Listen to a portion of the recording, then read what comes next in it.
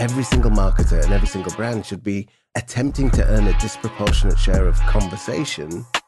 If you work for an organization where they say, bring us a chart that goes up and to the right, you have a challenge. Half the money I spend on advertising is wasted. The trouble is, I don't know which half. I am here to inspire you, to excite you, to motivate you, to transform you, to energize you. Hello and welcome to Demand Gen Visionaries.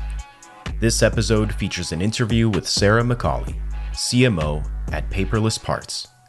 Paperless Parts is leading the digital transformation for custom part manufacturers. Their patented technology and proprietary geometry engine unlocks insights that enable job shop manufacturers to modernize and grow their business.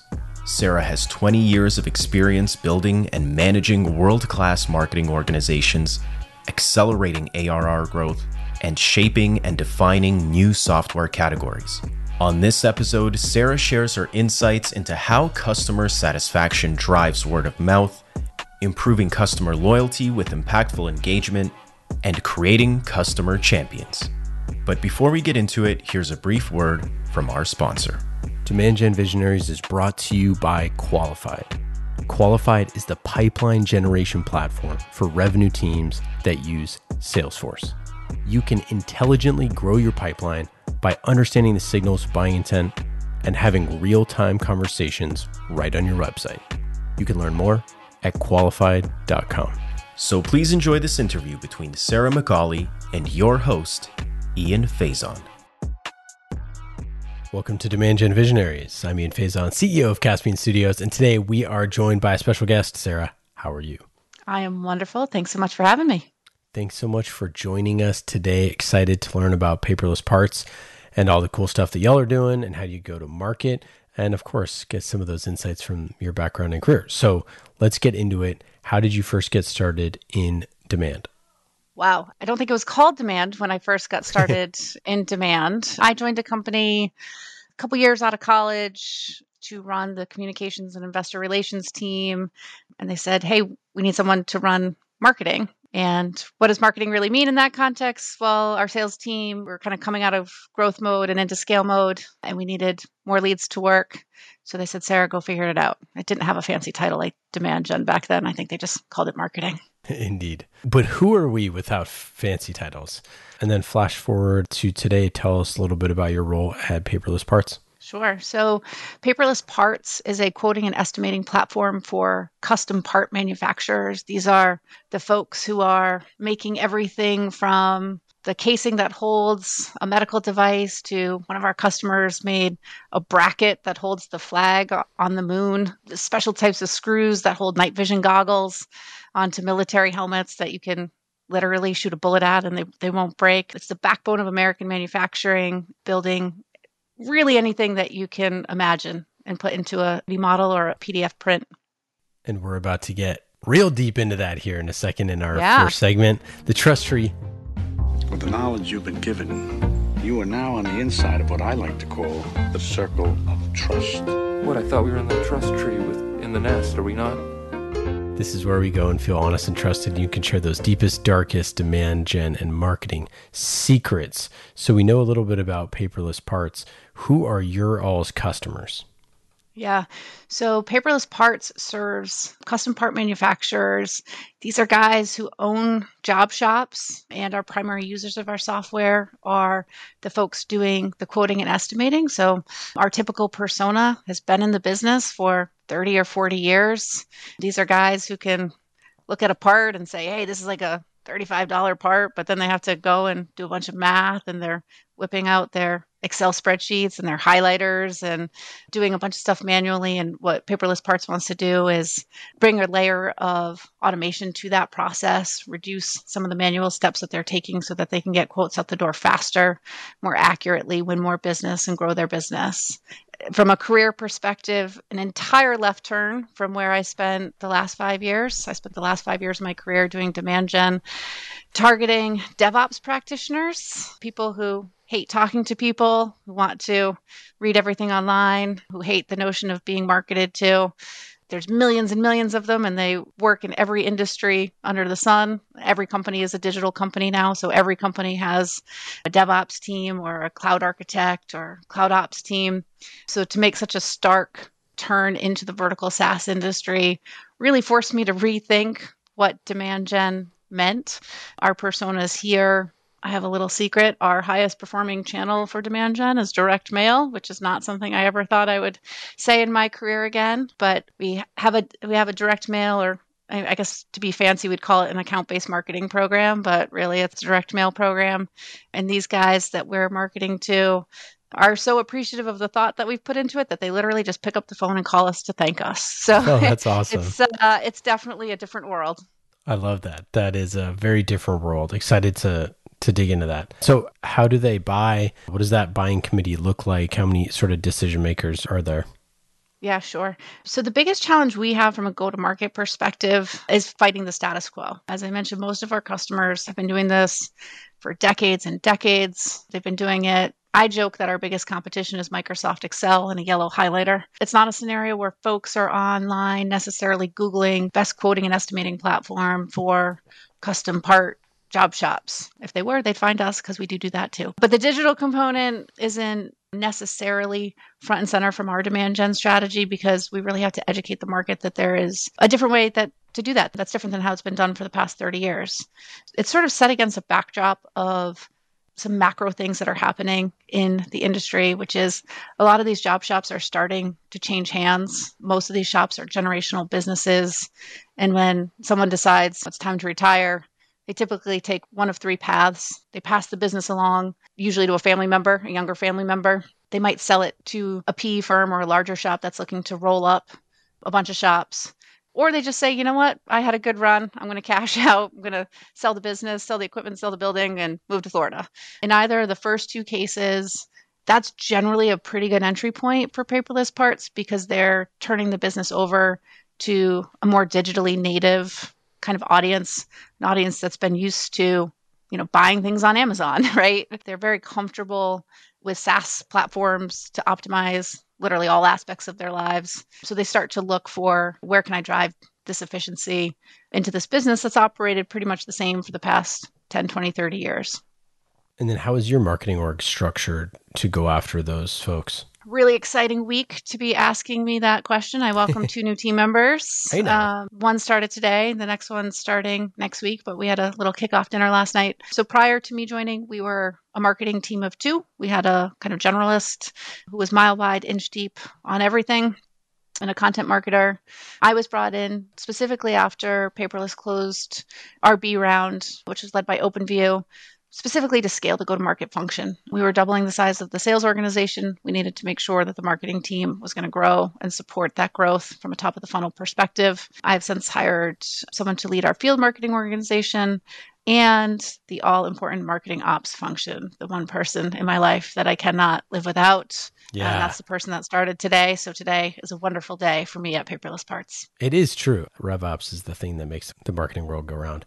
You mentioned that the sales team grew a bunch, marketing team's grown a little bit, especially after raising round. And obviously, in startup land, you have a time horizon of, hey, we need to do X in this amount of time.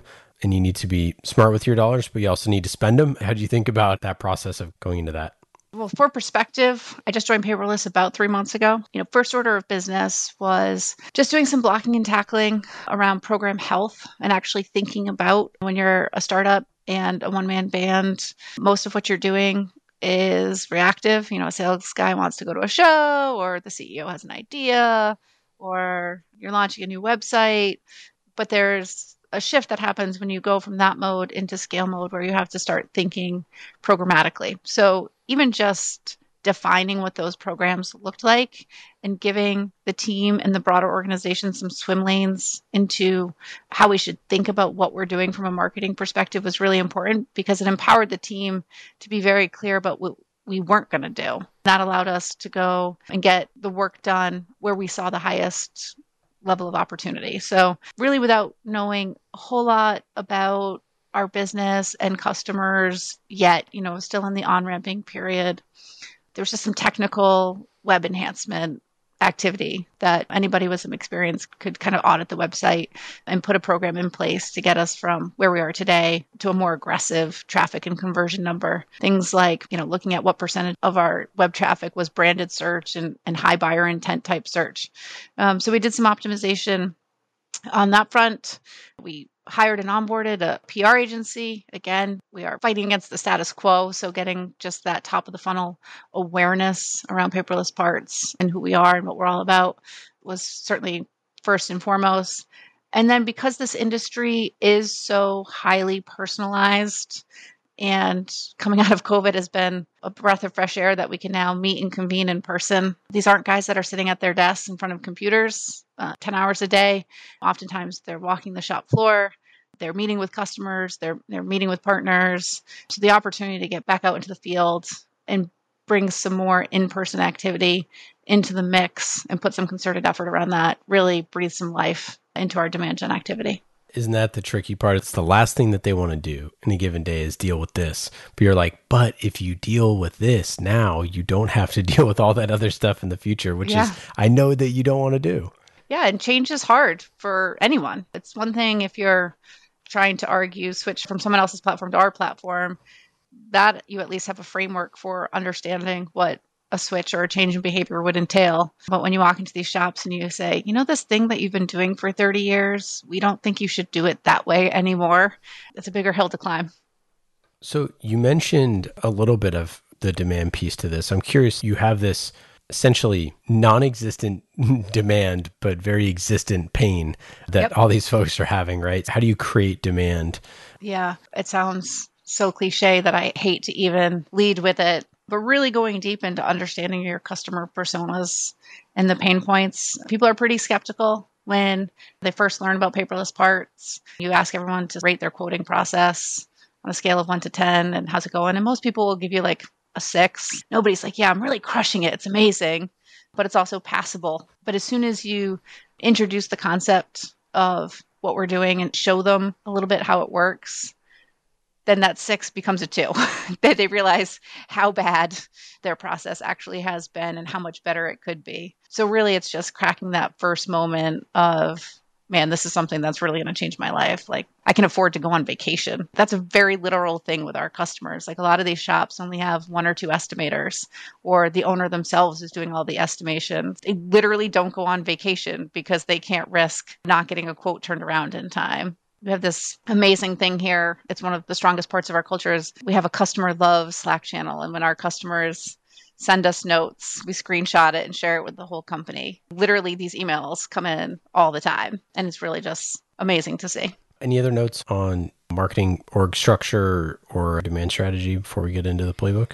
Yeah, I think just on the org structure side, like, regardless of names and boxes and lines, I've managed teams of varying structures. I've had marketing ops report to marketing. I've had marketing ops report to a centralized biz ops function. I've had geographically aligned field marketing teams working with geographically aligned sales organizations. I don't think any of that really matters. You're going to evolve your organization 100 times, if you're there long enough. But what I think is critical from an alignment and organization perspective, and where I see a lot of conflict come up, is when people are playing with different sets of data. So regardless of boxes and lines, getting alignment around what we're measuring, what it means, what's the source data, how are we maintaining the integrity of that data structure. It's hard and it's boring and it's tedious. But if you don't have that, it doesn't really matter how you're organized because there's going to be a ton of conflict. Yeah. I mean, it's similarly in the cliche realm. It truly is like you're speaking a different language, right? If you're not all on the same page, if you don't agree with whatever, there's no hope to ever figure the rest out. Well, and there's also an agreement that needs to happen, a handshake between sales and customer success and finance around what are the right metrics. I remember kind of earlier in my career, going back to that time, I sort of had a solution looking for a problem. I ran some of the best marketing campaigns of my career. I had a cover story in Harvard Business Review, and I had an online maturity assessment tool that people were filling out and capturing leads. And it was the cornerstone content of our annual user conference. It was multi-channel. It was compelling. It looked amazing. It was awesome. People are giving me high fives left and right for like how well executed it was. And I threw up a scorecard, and it was green, green, green, green, green around all the metrics that we set out when we launched this. The only problem was none of it was translating into sales. Deals, were getting going, but they never really got past a certain stage in the sales pipeline. It felt empty to celebrate the victory of a green marketing scorecard if there's no sales that come out the other end.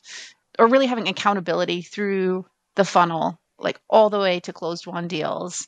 And you can't declare victory until there's that alignment from the moment a lead comes into your system to the day they become a customer, and ideally to the day they renew and expand as a customer. I definitely agree with everything that you just said, but I am so curious, like why, if it was that good of a campaign and you felt strongly that it was good, why didn't it translate to sales in that instance? Yeah. It was for a clean tech company. In theory, everybody wants to care and everybody wants to make smart and responsible decisions. We had very credible experts saying, not only should you care because it's the right thing, but here's what you should care about because it's going to have a great bottom line impact on your business. But again, it goes back to understanding your customers. These are people that have, a list a mile long of things they must do. The things I would like to do, rarely, there's not enough hours in the day for a lot of folks. So, short of a regulatory requirement to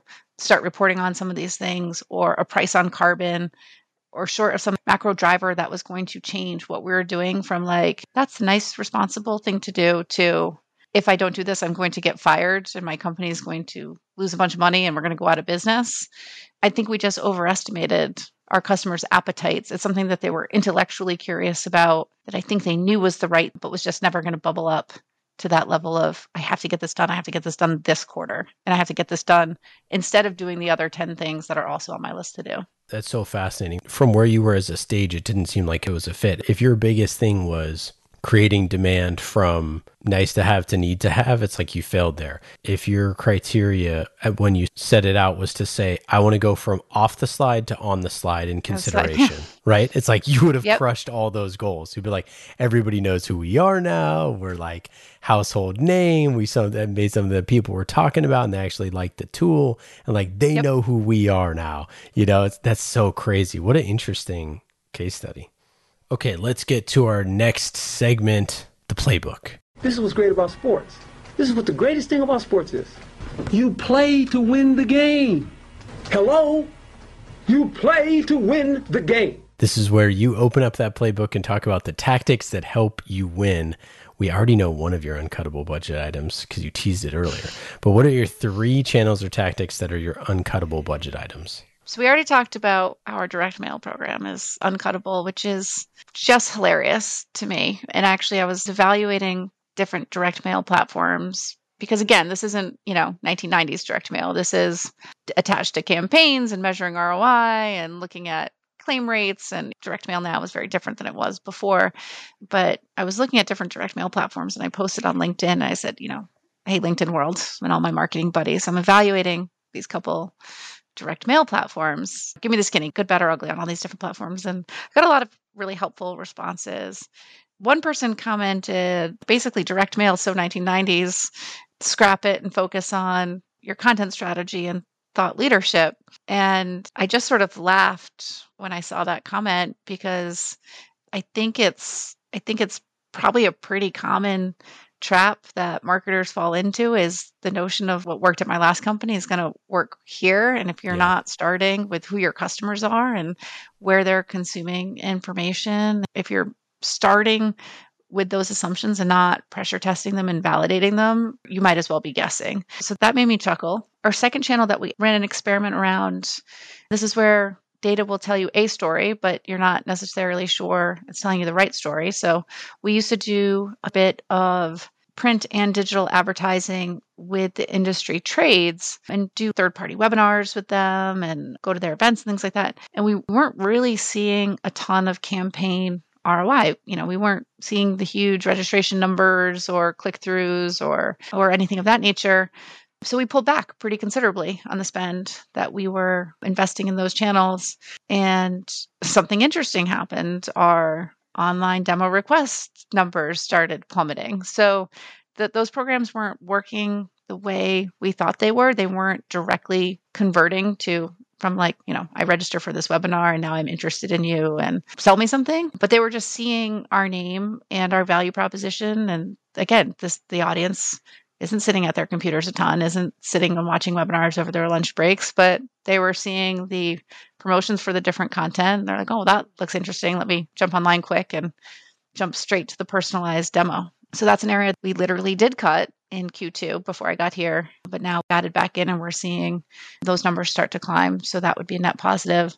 And then the third is the in-person events. It's such an integral part of this industry where face-to-face credibility really matters. That might change as we see some of the generational shifts and more comfort self-educating through the buying process online, through technical content, through a free trial like experience or something like that. But we just haven't seen that sort of tipping point yet. I was talking to our marketing team earlier today, and we were talking about the idea of the construct of webinars and this idea of you have podcasts, you have videos, you have webinars, all these different things. And it's so funny how an in-person event's same sort of way where it's like, I think so much of that experience of whatever way that you learn mentally would be like, okay, this is how I learn new information. Like I go to a webinar once a week and that's like my personal development, or I go to this trade show once a year and I learn everything that everyone's been doing. And then I take that back to the business and I work on that in December or whatever, implement it for the new year. And like, I'm done learning for the rest of the year or, whatever that thing is, or just how do you learn? Like, that's what you're trying to find is like, where are their watering holes?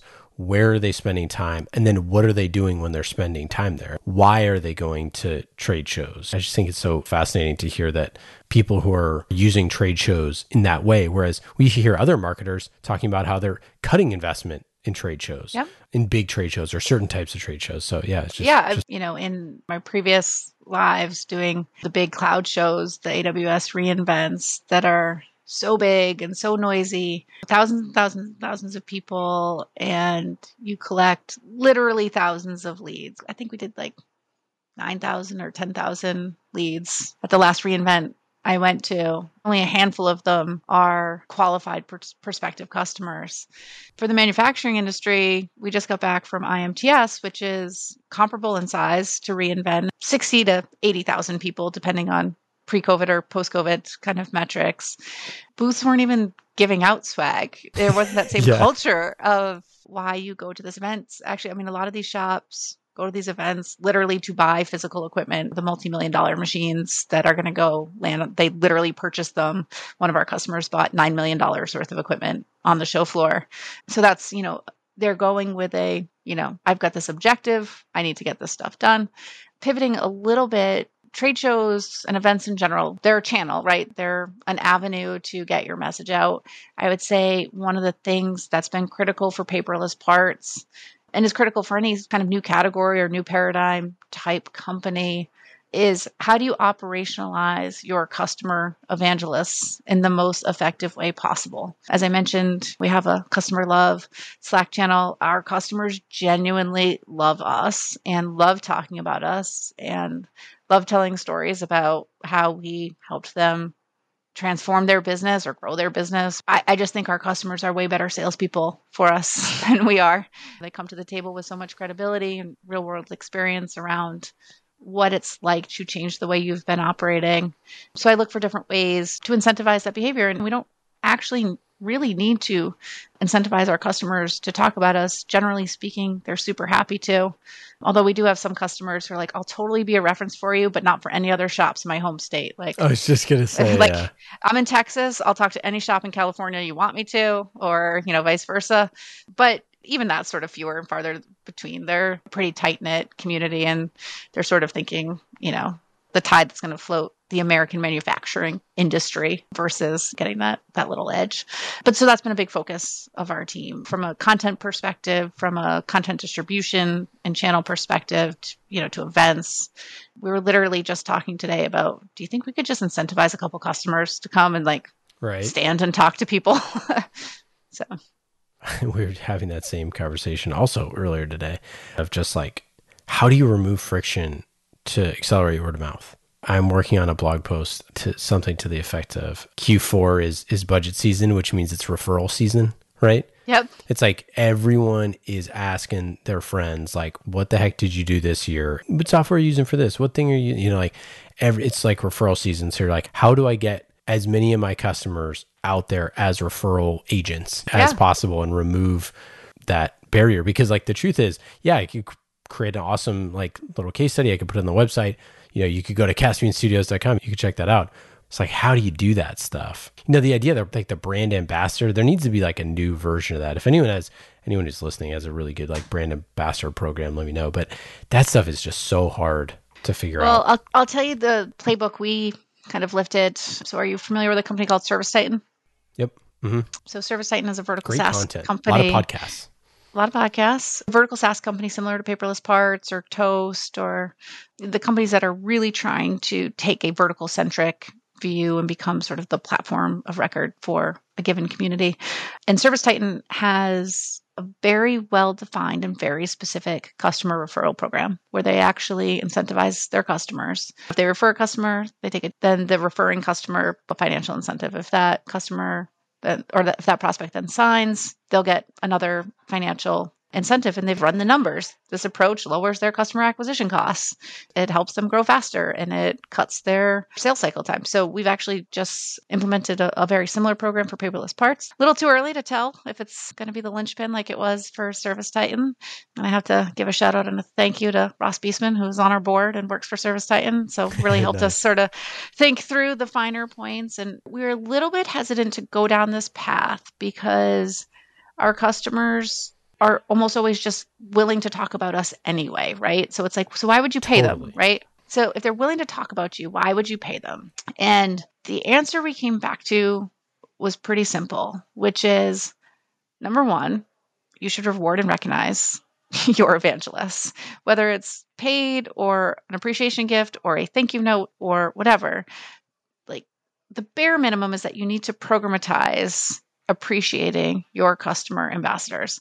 The second piece is everybody has day jobs. So it's cool, they'll totally talk to you or talk about you, but there's a difference between saying, hey, I just deployed this thing and it's really cool when it comes up in conversation, and taking that proactive measure to let me introduce you to my friends at Paperless Parts. They changed my life and you should talk to them. That's a different kind of motion.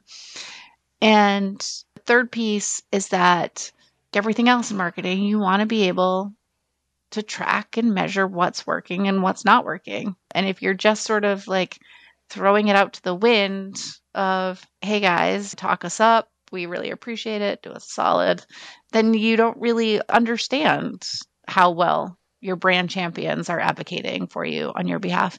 And I think both with ServiceTitan and Paperless, a relatively small financial incentive, like our customers, they spend millions of dollars on raw materials, metal, machinery, labor.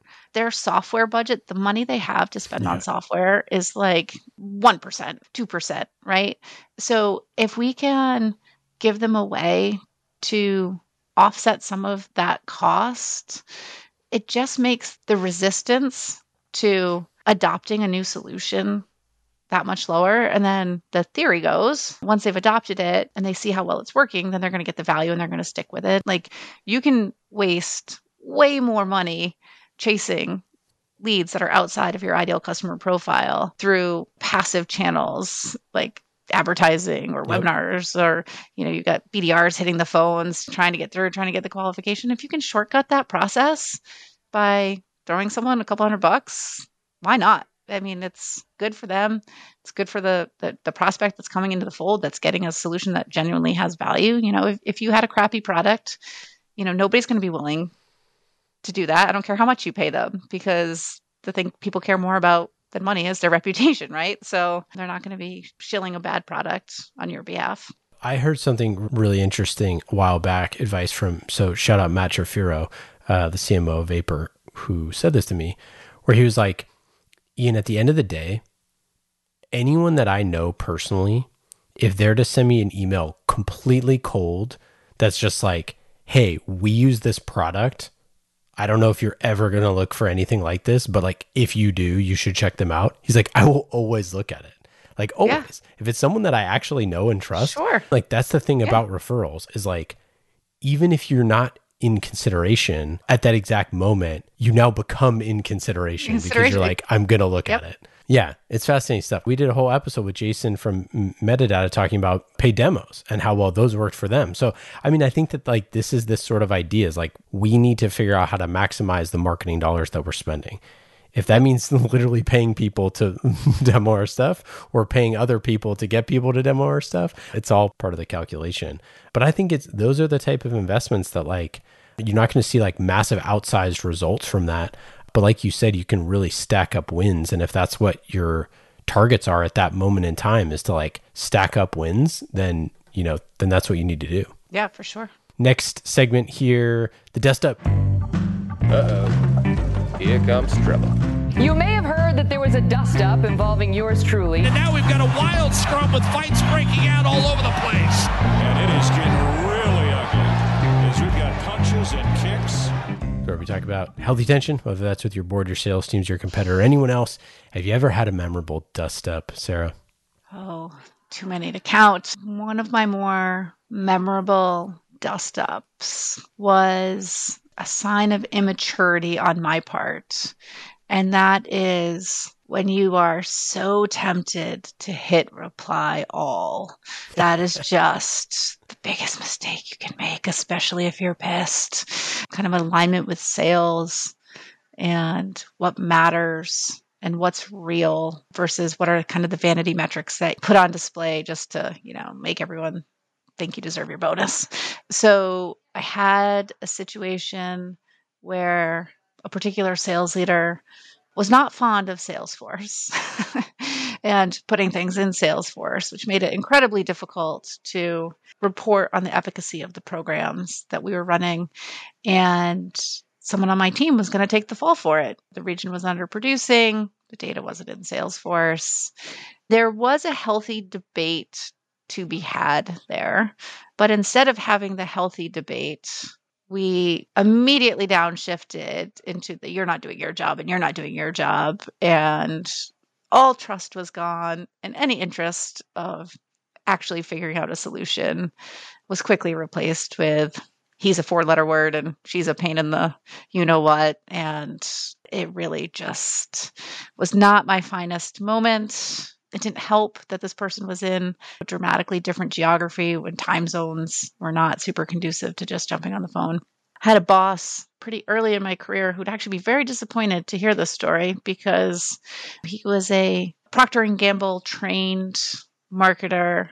And so in addition to training the team on our actual go-to-market and marketing strategies or whatever, he led the mini Procter & Gamble marketing MBA course for our team of marketers. There were 2 trainings in particular that he read that really stuck with me, even though in this particular anecdote, I ignored both of them. One of them was yes, no, maybe training. And it was all about learning when to say yes and when to say no and when to say maybe and how to have those productive conversations. And one was actually a communications training. And it was, if you are agreeing with someone, a short email is usually a pretty good way to communicate that. If you are disagreeing with someone, pick up the phone, have a conversation, or better yet, if you can, get face-to-face in an office. And man, I just threw both of those lessons right out the window. My boss at the time called me on it. We said, I'm going to be really straight with you. You came across as incredibly immature in this conversation, and I don't think you did yourself any favors. And it was such kind of an eye-opening moment in my career. I was sort of in that pivot point between like middle manager and senior manager. It was a big swing and a miss that definitely kind of stuck with me. Okay, let's get to our last segment here. Quick hits. These are quick questions and quick answers, just like how quickly Qualified helps companies generate pipeline faster. Tap into your greatest asset, your website, to identify your most valuable visitors and instantly start sales conversations. Quick and easy, just like these questions. Go to qualified.com to learn more. We love Qualified. They're the best. Been with us since the very beginning of time. Go to qualified.com to learn more. Sarah, quick hits. Are you ready? I'm ready. What is a hidden talent or skill that's not on your resume? I joke that my hidden talent is that I speak many languages. Someone asked me what my hidden talent was, and I said, I actually speak many languages. And they were like, French, German, Spanish. And I was like, no, I speak Tim, I speak David, I speak Fielder, I speak Susie, I speak Jenny, And I think that the ability to engage with a lot of different type of personalities, to mirror their communication style, to proactively listen and kind of synthesize. I became a little bit known as what this person means to say is translator in my company. When different personalities had to get in a room, they were known for not having great or effective communication styles. They would often throw me in the room and say, go translate for them and come out with an answer. So that's my hidden talent. Great answer. Do you have a favorite book, podcast, or TV show that you've been checking out recently? My favorite podcast is The Moth. I am devouring a lot of Kate Quinn historical fiction lately. I recently started coming back into the office. I now have an hour commute where it has afforded me the opportunity to start reading again because I have 3 little kids at home. So the notion of reading for pleasure was a fictitious thing I only dreamed of for a few years. But now that I've got an hour on a train or a ferry to enjoy, I've rediscovered my passion for historical fiction. What advice would you give to a first-time CMO who's trying to figure out their demand strategy? Go build your personal board of directors. Totally. It's a little bit different than go find your team of mentors, in that when you think about building out a board of directors for a company, you're not looking for like that silver bullet person who like knows everything and does everything. You're looking for that one person who does something really great that your company needs and your company needs to be great at. And you build a team of like 5 or 6 or however many kind of directors you have on your board. And I think when you take that same approach to building your personal board of directors, especially as a first-time CMO, then you start to think about who's the best leader I know. And I want that person on my board of directors. It doesn't even have to be a marketer. It's just who's the best leader? Who's the best data geek I know? And what are the tools that person's using? And what are the questions that person asks every time they see a slide of metrics? Who can I tap for that? So I think if you're deliberate about it and you're really looking critically at the people in your network and what they're really great at, then sort of piece that can be a really powerful asset in your corner. I love it. Sarah, this has been awesome chatting with you. For our listeners, you can go to paperlessparts.com to learn more, check out their marketing. Any final thoughts? Anything to plug? This has been awesome. One final thing to plug. If anyone's looking for a job, I'm hiring, even if you don't see it listed on the website. This company is growing like fire, and I need great marketers to join the team. Actually, we need great people across functions. So check out our career site and come join the team because we're building a pretty amazing company that's a lot of fun to work at. Fantastic. Thanks again for joining, and we'll talk soon. Sounds great. Thank you so much.